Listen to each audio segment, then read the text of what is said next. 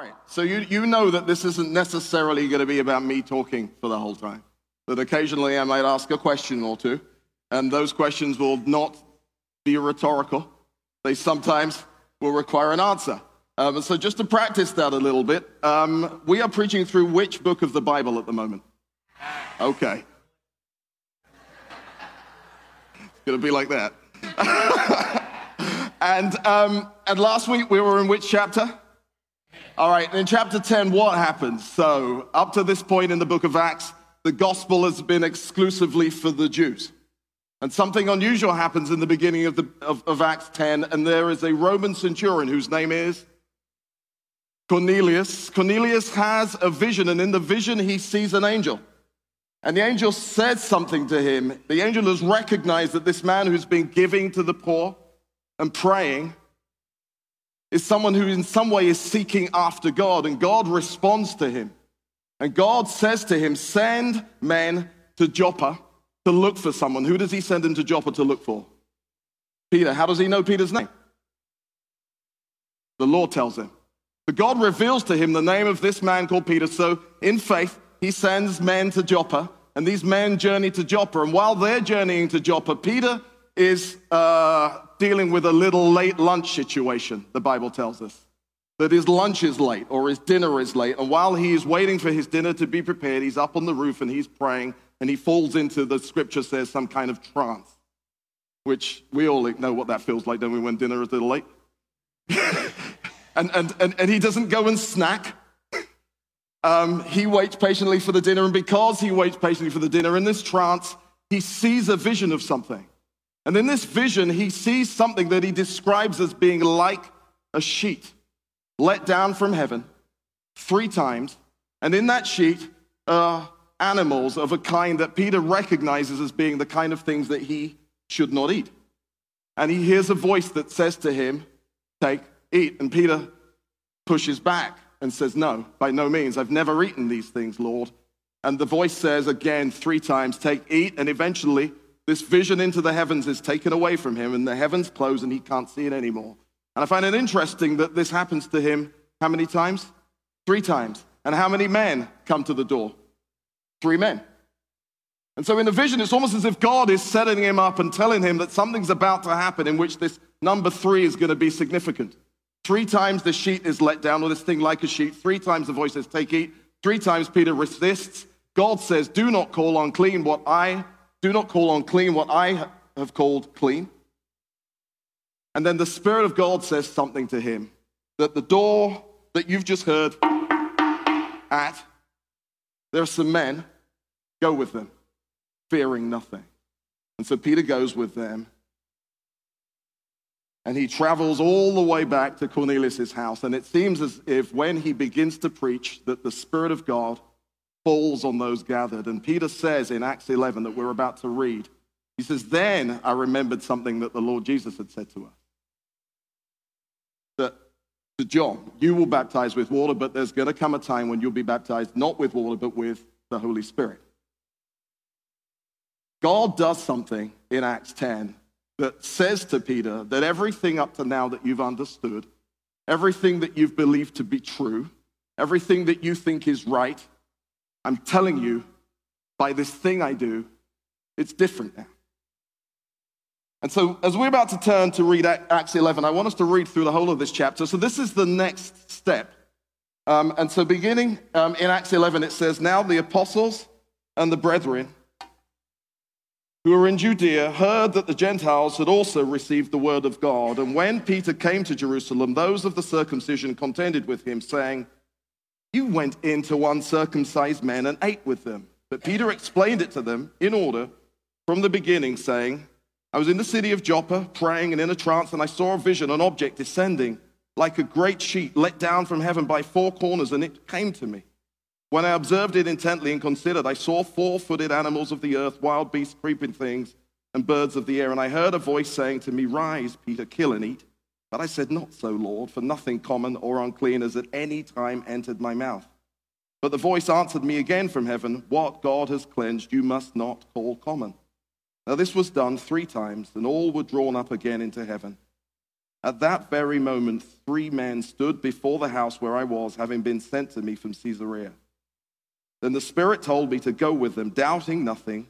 Moreover, these 6 brethren accompanied me, and we entered the man's house. And he told us how he had seen an angel standing in his house who had said to him, "Send men to Joppa and call for Simon, whose surname is Peter, who will tell you words by which you and all your household will be saved."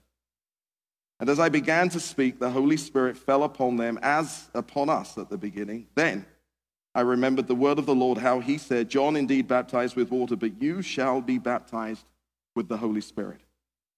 If therefore God gave them the same gift as he gave to us when we believed on the Lord Jesus Christ, look at these words. Who was I that I could withstand God? When they heard these things, they became silent and they glorified God, saying, "Then God has also granted to the Gentiles repentance to life." Verse 19, now those who were scattered after the persecution that arose over Stephen traveled as far as Phoenicia, Cyprus, and Antioch, preaching the word to no one but the Jews only. But some of them were men from Cyprus and Cyrene, who when they came to Antioch spoke to the Hellenists, preaching the Lord Jesus. And the hand of the Lord was with them, and a great number believed and turned to the Lord. The news of these things came to the ears of the church in Jerusalem, and they sent out Barnabas to go as far as Antioch. When he came and had seen the grace of God, he was glad and encouraged them all that with purpose of heart they should continue with the Lord. For he was a good man, full of the Holy Spirit and of faith, and a great many people were added to the Lord. Then Barnabas departed for Tarsus to seek Saul, and when he had found him, he brought him to Antioch. And so it was for a whole year that they assembled with the church and taught a great many people, and the disciples were first called Christians in Antioch. And in these days, prophets came from Jerusalem to Antioch. Then one of them, named Agabus, stood up and showed that by the Spirit that there was going to be a great famine throughout all the world, which also happened in the days of Claudius Caesar. Then the disciples, each according to his ability, determined to send relief to the brethren dwelling in Judea. This they also did, and sent it to the elders by the hands of Barnabas and Saul. May we pray. Lord, we give you thanks for this opportunity to gather together. Lord, we give you thanks for your presence with us. We give you thanks, Lord, that you have inspired these scriptures that we read. And we pray, Lord, that you would teach us, encourage us, train us in righteousness, Lord, correct us, rebuke us, do all that you would need to do, Lord.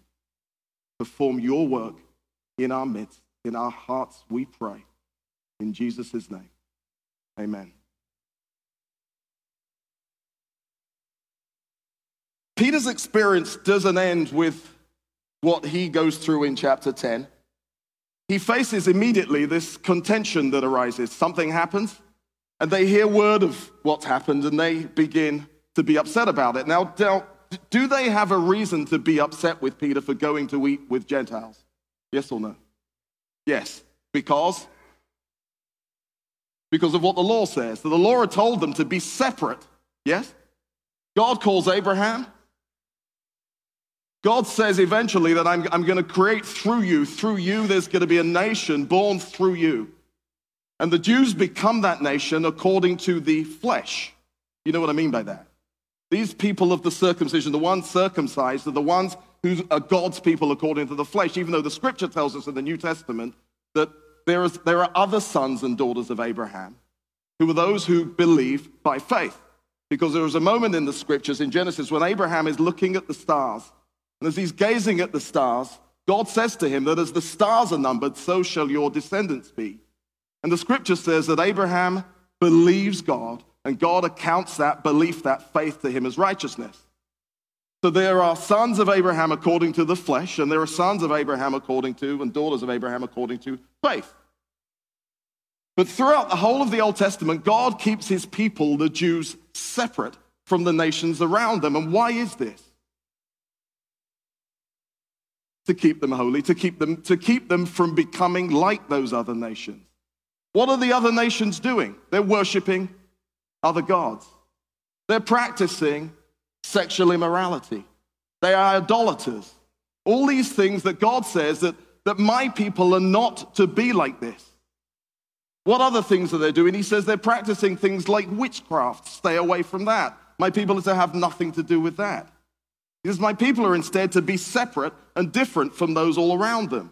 And he continues through the whole Old Testament in this way. And so when they come into the land, the promised land that he's going to give them through Joshua, he destroys the nations before them. And so you have it that the hand of God is with them and the hand of God is against those who are not with them.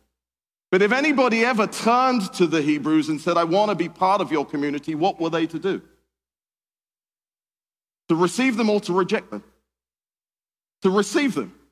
So anybody coming to the Israelites, wishing to be like them, had to be circumcised, had to accept the law given to God by God through Moses, had to be like they were, and had to, like them, become separate from everything around them. And so, rightly so, they have a problem with what Peter has done, which has gone into those who are not like the Jews. And what I want you to grasp here is that God, throughout the whole of the scripture, mandated a separation. And I'm going to use a word, and this word is culturalist. We may even use the word racist in a way. We may say that God said, you must not mix with anybody that's not you. Who did this? God. Throughout the whole of the Old Testament, the Jews are separate. And so at this point at which Peter says, or they get word of what's happened, that Peter's gone in to eat with people that they were to have nothing to do with, of course, they're mad and they're upset, and there's contention that arises. Now, what's interesting is how Peter approaches this. What does he not do? He doesn't open the scriptures and it says, let me take you through the Bible and let me show you that God was going to do this here, and he said I was going to do this here, and he did this there, and he said that there, and he said that there, and prophesy. What does Peter do? Instead, he tells them a story of what God has just done in him and through him. And he relates it, the scripture says, to them right from the beginning in order. And look how he builds this up. He says, he tells them about this vision that he has. He tells them that this sheet is let down. He tells them that in this sheet there are things that he shouldn't eat. He tells them that, interestingly, when you think about eating, where does the thing that contaminates us that we eat come from? Inside or outside? If I eat something that's contaminated, it comes from the outside and it comes into me. Yeah? But we remember that Jesus said it's not that what goes into a man or woman's mouth that contaminates him, it's what? What comes from inside. So it's very interesting that the Jews' approach to thinking of uncleanliness is not about what comes from inside out and that their hearts are sick and their hearts are in need of circumcision, as the scripture tells us, but they're more concerned about what's around them. They're more concerned about looking at their surroundings and the people that they shouldn't mix with instead of saying, what is in here?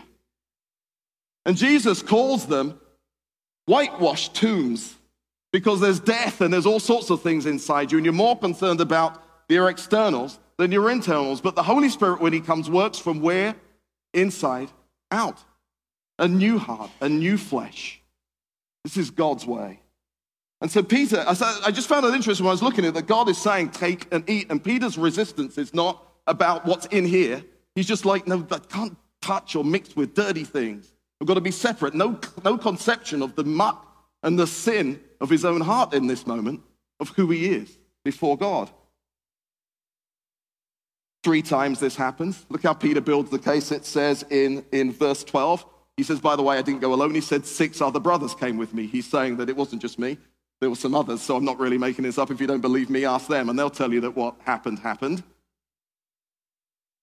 And he comes to this place in verse 17 where effectively, after he has described to them how the Holy Spirit fell on them as he fell in Acts 2 upon the gathered church, that he says, who was I that I could withstand God?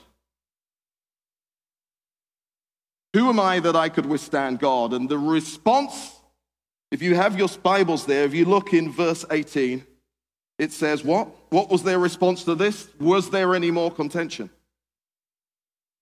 Did they have clever questions to ask him? The dispute was ended, and instead it says,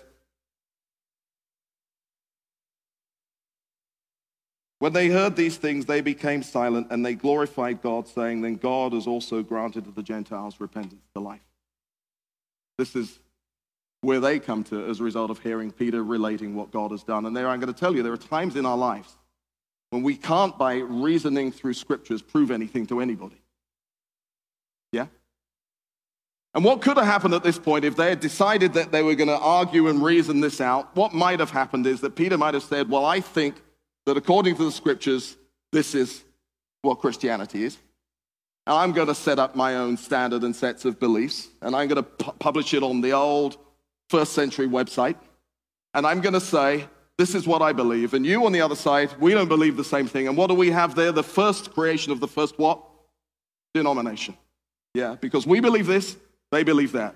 So I'm going to go and preach to Jews, and you can go and preach to Gentiles, and we're going to fall apart because of our contentions. I read somewhere that there are something like 44,000 denominations in this world.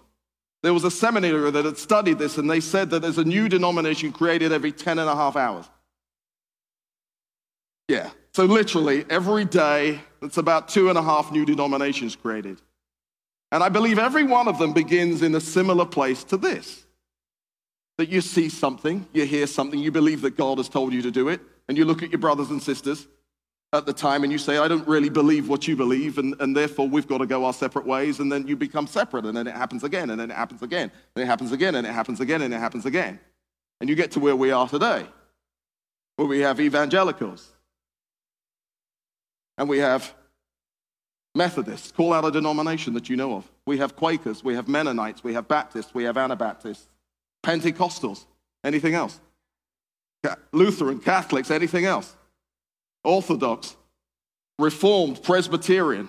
And these are just the big denominations, because within each of those you have, how many different branches of the Church of God are there?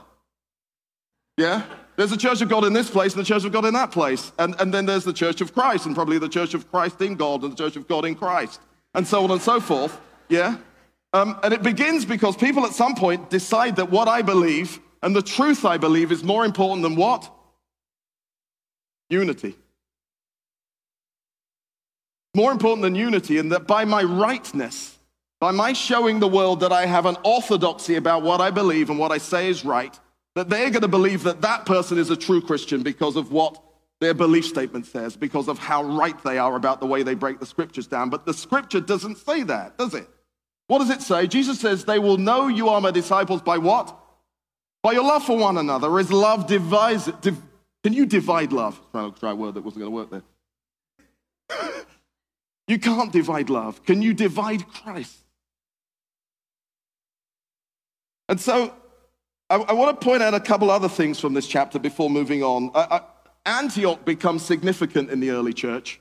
You'll move down and you'll realize that when Paul and Barnabas are sent out, at the time that they're sent out to begin the first missionary journey, it says that they're gathered and they're praying, and whilst they're praying and ministering to the Lord, the Holy Spirit says, set apart for me Paul and Barnabas. Yeah. So Antioch, look how significant it becomes. But putting Acts 11 in context, something significant happens in chapter 12. Anybody know what happens next in chapter 12?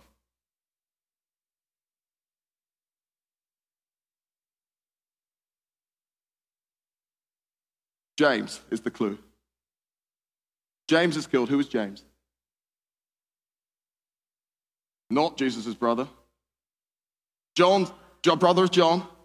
Yeah. One of the 12, one of the apostles. Yeah. And also when Jesus went up to the Mount of Transfiguration, who was with him? Peter, John, and James. One of Jesus' closest disciples is killed because Herod decides that this is something that's going to please people and kills James. And it says almost kills Peter, but for the church praying. Yeah. And so sandwiched between Peter sharing and them hearing, and the beginning of this persecution that ends up with James being killed and Peter almost being killed, are some verses that I want us to look at. And I want you to remember also that it isn't easy from this point, because Peter himself, as Ben reminded us last week, later is found to have acted in a way that is a little inconsistent with who he is here. When he's with Jews, he's acting like a Jew, and when he's with Gentiles, he's acting like a Gentile. And in the book of Galatians, Paul says, I had to challenge him about this. You even come to Acts 15, where you'll see that some people are saying that forget all this nonsense, the Gentile believers must still be circumcised. And they gather a council together and they resolve that stuff is over. No more of that. But there are some things that we think are important for the church to take into consideration and to live by. And one of the things they tell them there is have nothing to do with idolatry, and abstain from sexual immorality. Yeah? Remembering that those are the same things that God once upon a time said that my people are to have nothing to do with, and was the reason why God's people were separate from the rest of the world. But the verse I want us to focus on, if Rebecca can get it up, is verse 26.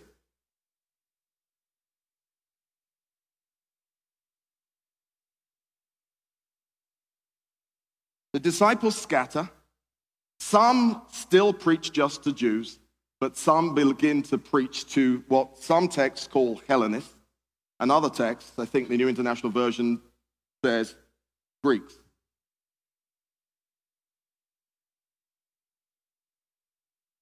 And eventually, after Paul comes down and Barnabas comes down, we come to verse 26, and it says, when he finds him, Barnabas talking about Paul, he brings him to Antioch, and for a whole year they assembled with the church and taught a great many people.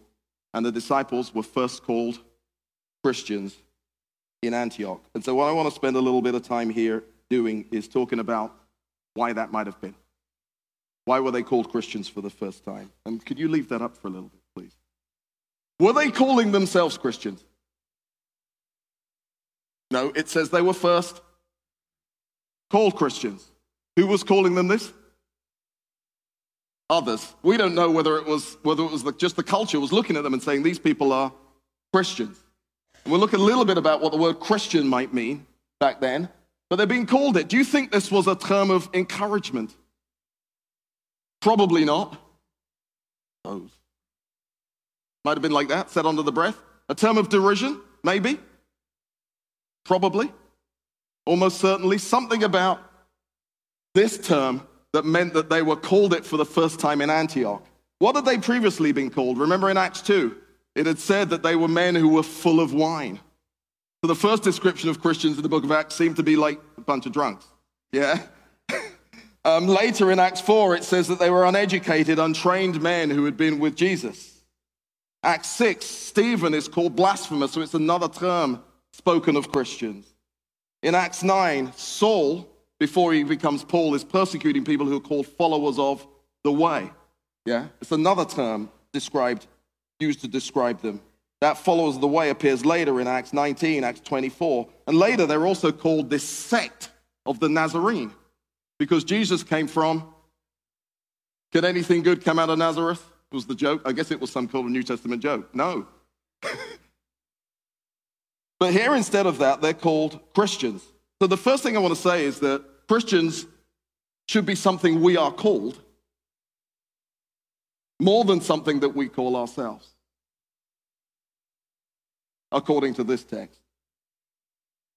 There should be something about us that causes other people to call us Christians, maybe even in derision. How does that make you feel? Rather than this badge of honor that we wear, when we tick the box, the census box, and we say, Christian. Instead, the beginning of the term that we wear as our badge of honor is something that begins in the book of Acts, Acts 11, verse 26, as maybe a term of derision. And so let's look and see what we can tell from this text about why maybe they were being called that. Verse 21, it says, the hand of the Lord was with them. The hand of the Lord, the power of God, the presence of God, the character of God. God's strength was on their side against their enemies. Sometimes it seems as if the reference to the hand of the Lord in the Old Testament may even refer to the very Spirit of God. Because there's a passage in Ezekiel, when Ezekiel is carried away into the valley of dry bones, he says, the hand of the Lord lifts me up and carries me into a place. If that had been in the New Testament, he might have said, the Spirit of God lifted me up and moved me and put me in a place. It says in verse 26 that the grace of God was manifest. In verse 27, it tells us that there is prophecy going on here. Agabus is a prophet that comes down and prophesies. So the gifts and the power and working of God and the presence of the Spirit is at work in their midst. Verse 29 to 30, it says that when they perceive that there's going to be famine around them, what do? Store up for themselves? Hoard? They decide, each in their heart, to give as is according to their means. Compassion for other brothers and sisters. They realize that through this word of prophecy, it reminds me a little bit of when in the Old Testament, God, through Joseph and his dreams, warns that there's something coming. And as a result of this dream, they're able to prepare and to store up and to survive this famine that's coming. In the same way, God in this verse, we're told, tells through this prophet Agabus that there's going to be a great famine throughout all the world, and the disciples, each according to his ability, determines to send relief to the brethren dwelling in Judea. And they do this. Called Christians, the hand of God is with them. The grace of God is manifest amongst them. The power and presence and the gifts of God are at work within them. Compassion. But this is the one I want to focus on. What is their culture? Are they Jewish? Not anymore. Yeah. The Jews don't like them anymore. The Jews haven't liked them for a little while, have they? So they don't have Jewish culture. And the text that translate the word Hellenists as Hellenist is almost making a sense in which these might have been Greek-speaking Jews, but it isn't that. These are Greeks that some begin to speak to. So at some point in Acts 11, what happens is Jews and Greeks together in the same place. An abomination, according to the Jewish Old Testament. But somehow, no more Jewish culture, so there's no more circumcision doesn't matter anymore, following Jewish customs and practices. Even the law doesn't matter anymore. On this side, what would Greek culture have been? There would have been Greek philosophy. There would have been Greek art. There would have been Greek behavior. There would have been Greek gods to worship. Yes? And somehow these people come together from Jewish culture and Greek culture and become something new. And the community looks at them and says, we don't know what to call them anymore. Yeah? If they'd retained some of the Greek culture, you could have said, they're probably sort of Greek. Still, maybe. If they'd acted like Jews, they could have maybe given them that same label. They're still sort of Jews. They're acting like Jews. They're doing Jewish things. But the Holy Spirit does something that confounds the world. He brings together people from one culture and people from another culture, cultures that clash, and does this. And does this. And the world looks at it and says, new word, new term, new culture. Whose culture? The culture of Christ. Whose are they? Christ. Whose disciples are they? Christ. Whose culture are they following? Christ. According to the Spirit, that is. Now let me not say to you that if they continue to live in the flesh, because the scripture says that those led by the Spirit, as many as led by the Spirit, these are sons of God. If they continue to live in their flesh, then maybe there would have been a division of the church. If they'd continue to look at the things that made them different from one another, maybe they wouldn't have dwelled together. But instead, by the power of God upon them, by the Spirit of God in them, God joins them together in a way that the world gives them a new name, and they begin here. And how many years later, here we are.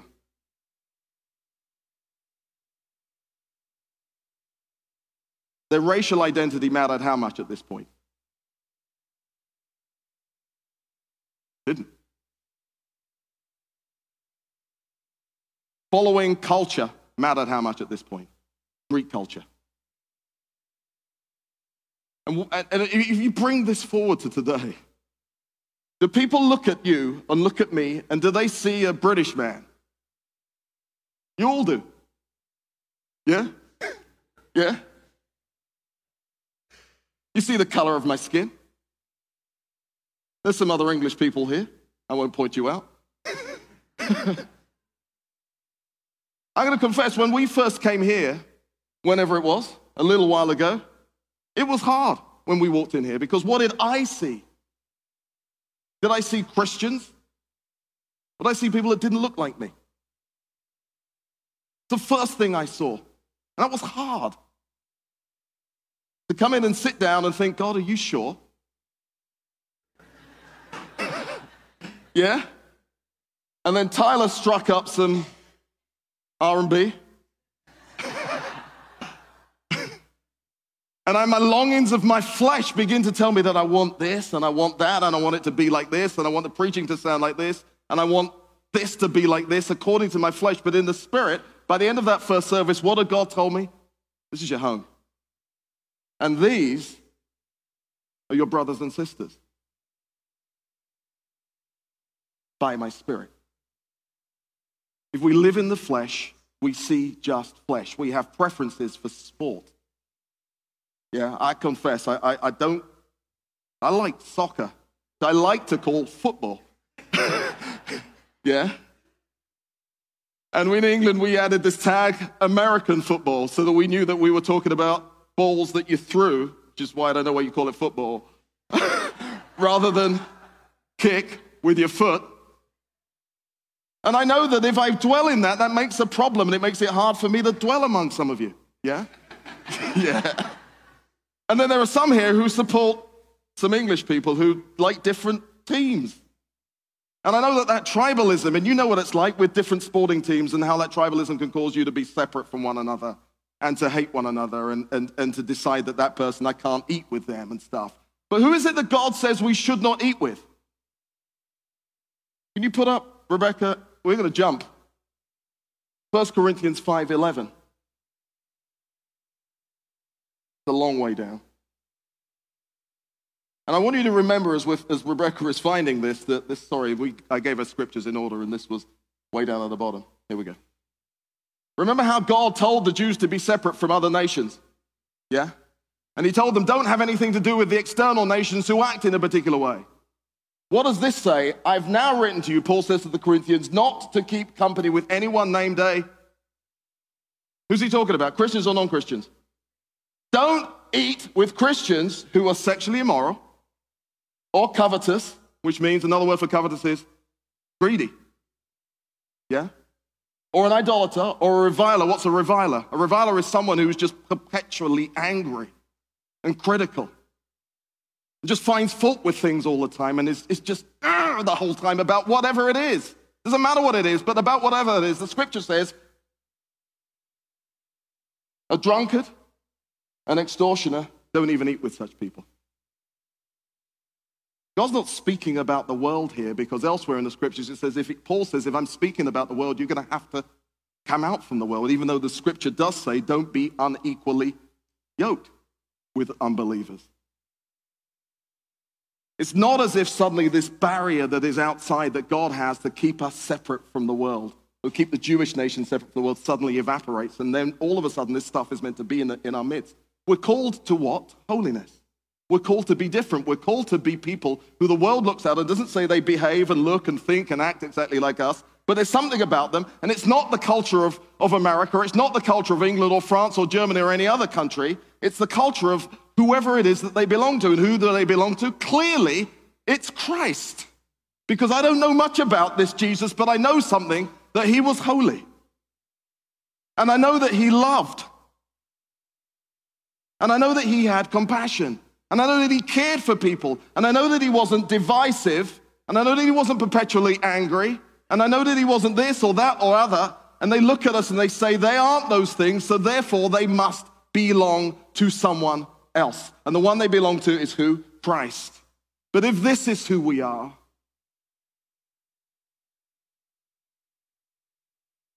then they question this. Yeah.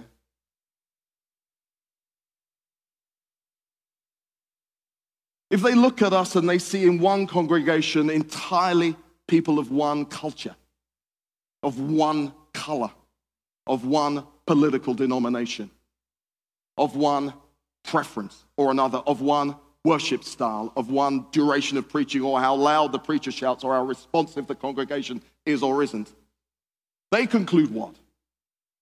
That they're just like we are. That their preferences, according to the flesh, matter more to them than unity. Yes?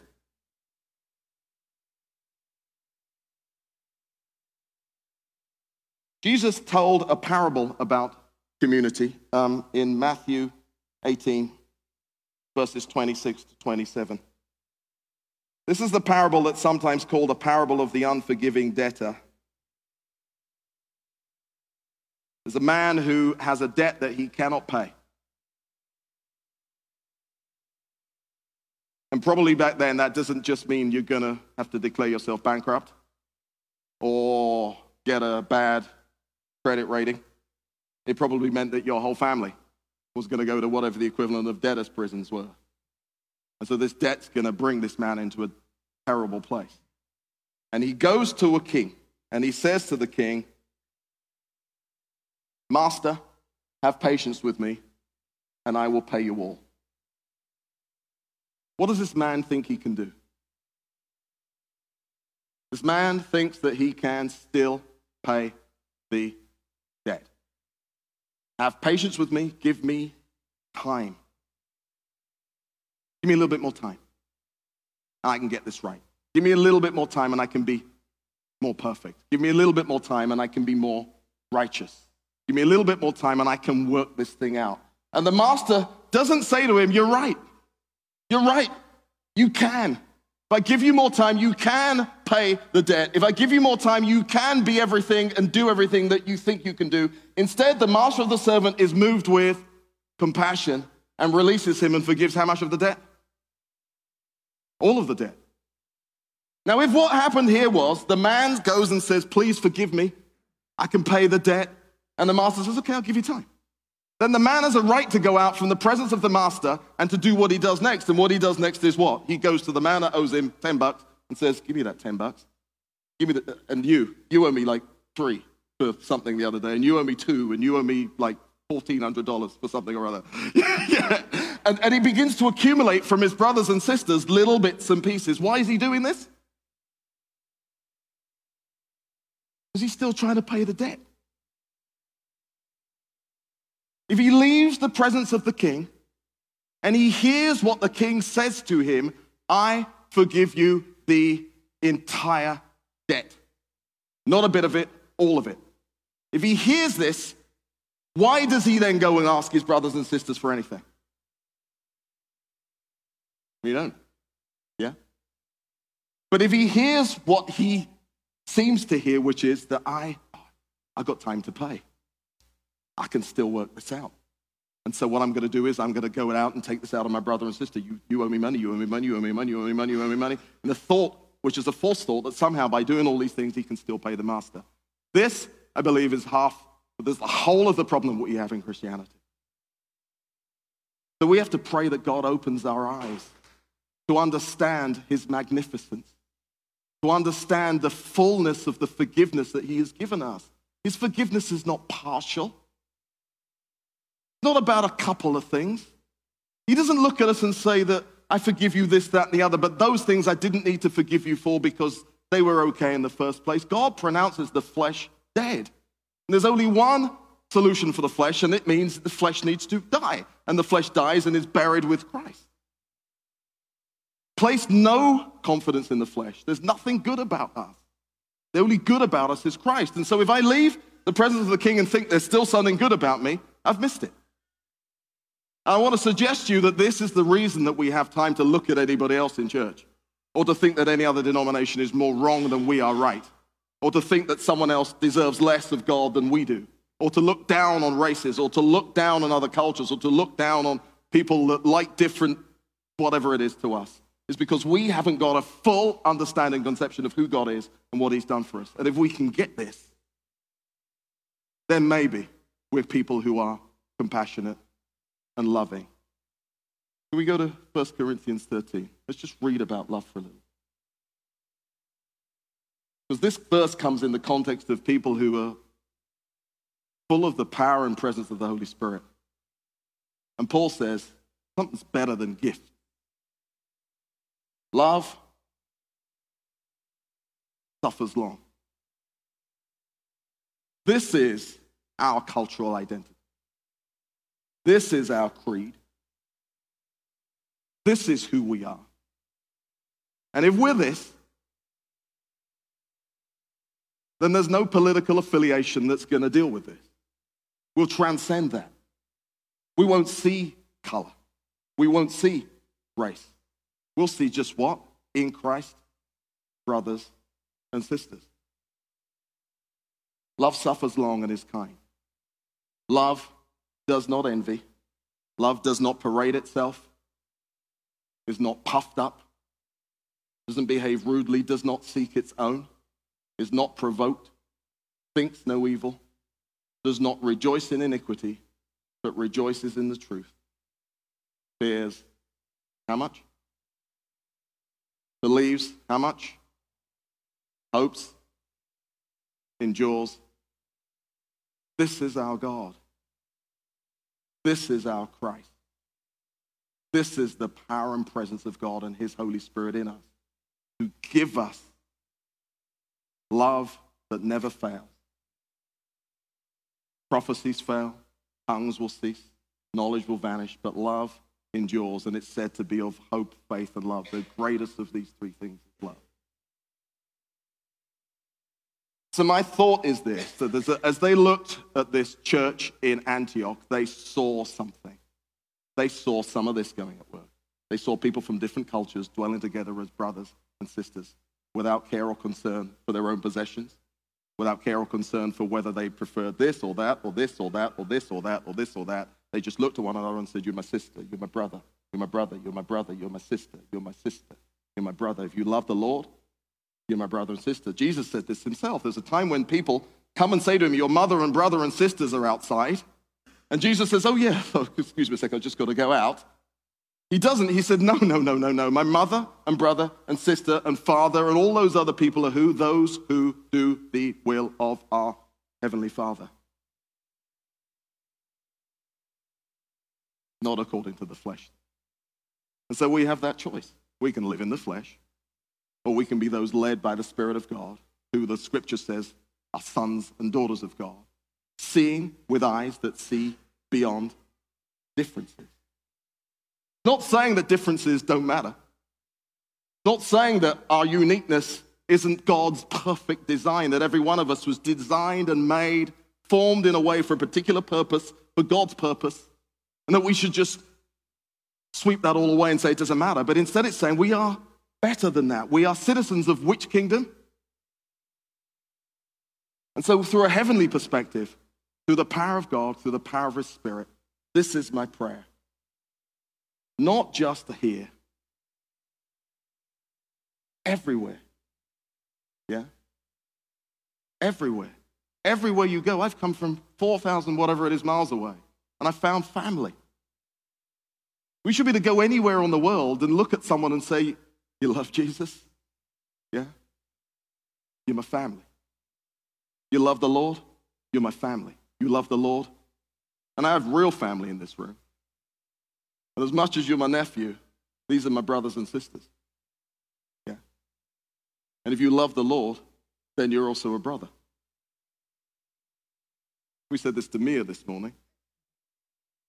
Zach and I were holding arms, and Zach had his arm around him and said, Mia, this is my brother. And she's like, huh? Yeah. And I think the world responds the same way. When we demonstrate through the love of Christ, the power of God at work in us, our ownership by the one whose name we take, however they may call us it, even in derision, the name of Christian.